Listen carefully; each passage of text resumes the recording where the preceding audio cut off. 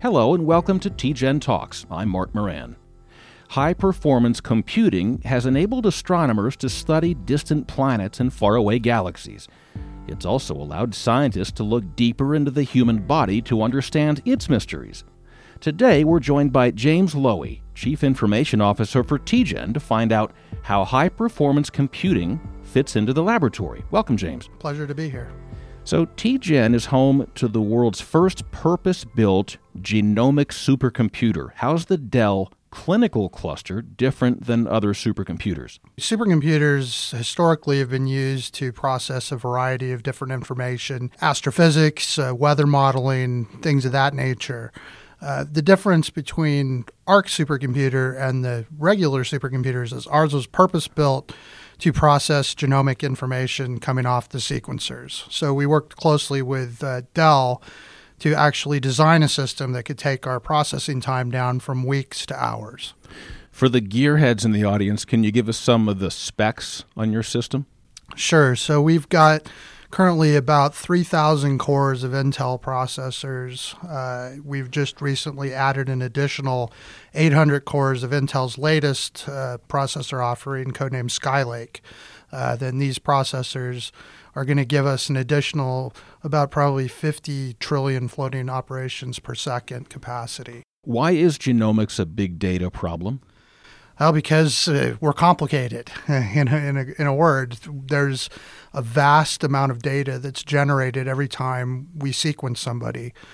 So you think about, you have 3 billion base pairs in your DNA, and you look at different ways to combine and extrapolate information from that. We're talking about going up to many terabytes of data per patient that we actually process here. Yeah, how much data do you process every year? And can you put that into some sort of perspective for someone who's not a systems engineer? The amount of data we process every year varies quite a bit, and it never gets smaller. It seems that every year it's more. Today we've got about 3 petabytes of what I would call live data, or data that's sitting on systems directly accessible by scientists, and we have about another 5 petabytes of data that's sitting on archival systems. And to put that in perspective, your regular laptop computer probably has like a 1 terabyte drive. I'll multiply that by about 5,000 to give you an idea of how much information we have currently under lock and key, as it were. Computer scientists aren't necessarily biologists, and lab scientists aren't necessarily coders. Describe how you make those two worlds merge at TGen. Well, I wouldn't say that I make the worlds merge. I just provide a platform that allows it to happen.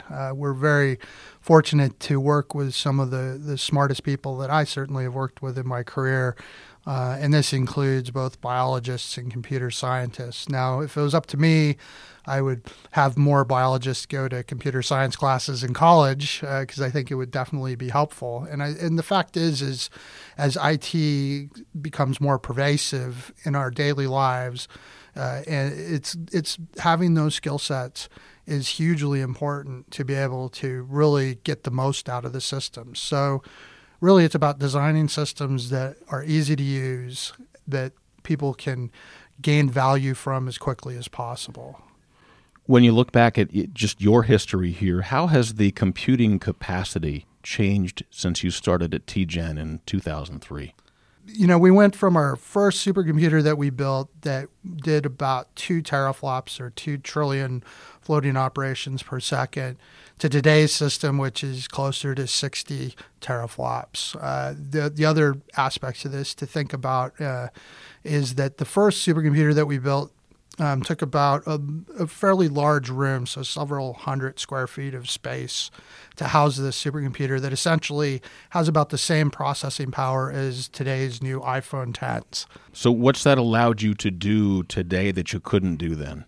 So what it's allowed us to do is to take data sets that would be totally unimaginable in 2003 and process them. And what I mean by that is just around the capacity and size. So we have data sets that are, multi-terabyte data sets that our first supercomputer had a grand total of 12 terabytes of storage on it. So, one problem would have exhausted all of those resources. Sure. How's that helped patients? What's that enabled you to do differently for patients?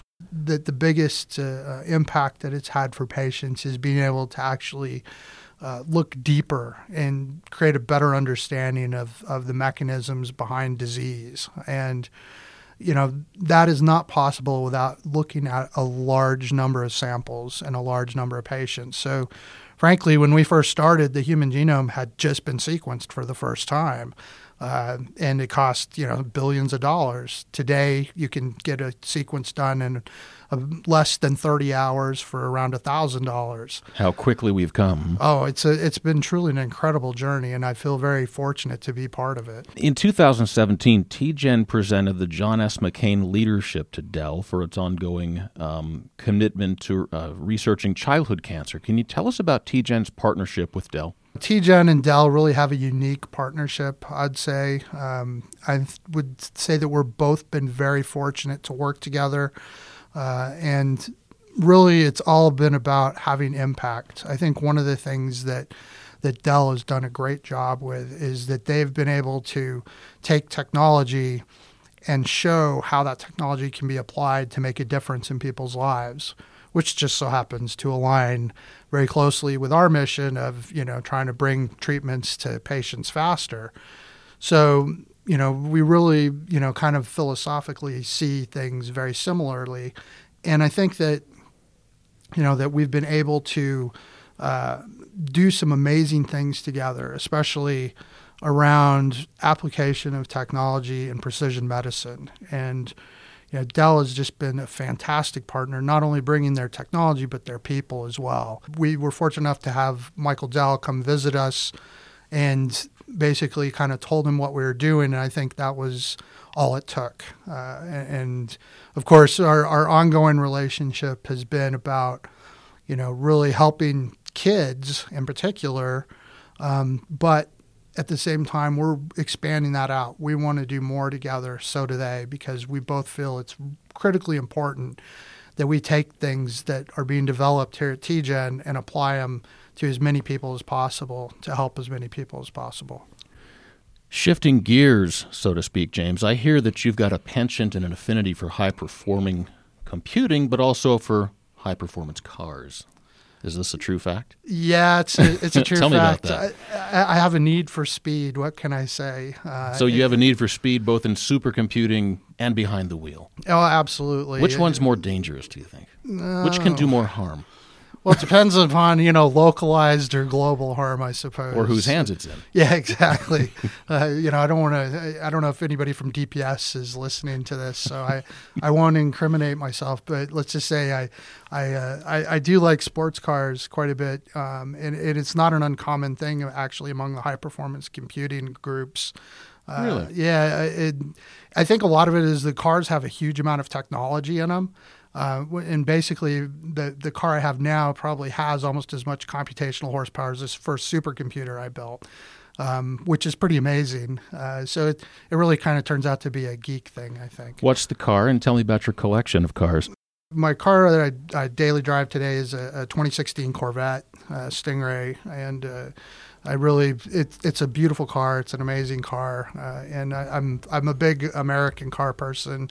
Also have a Jeep Wrangler that I get to do 4x4 adventures on, and when it's nice outside in Arizona, which it is most of the year, I get a chance to spend it outside and not think about computers, which is also a good thing. James Lowy is the Chief Information Officer for TGen, the Translational Genomics Research Institute, a nonprofit biomedical research center headquartered in Phoenix. TGen is an affiliate of City of Hope. To learn more, visit tgen.org. I'm Mark Moran, and thanks for listening to TGen Talks.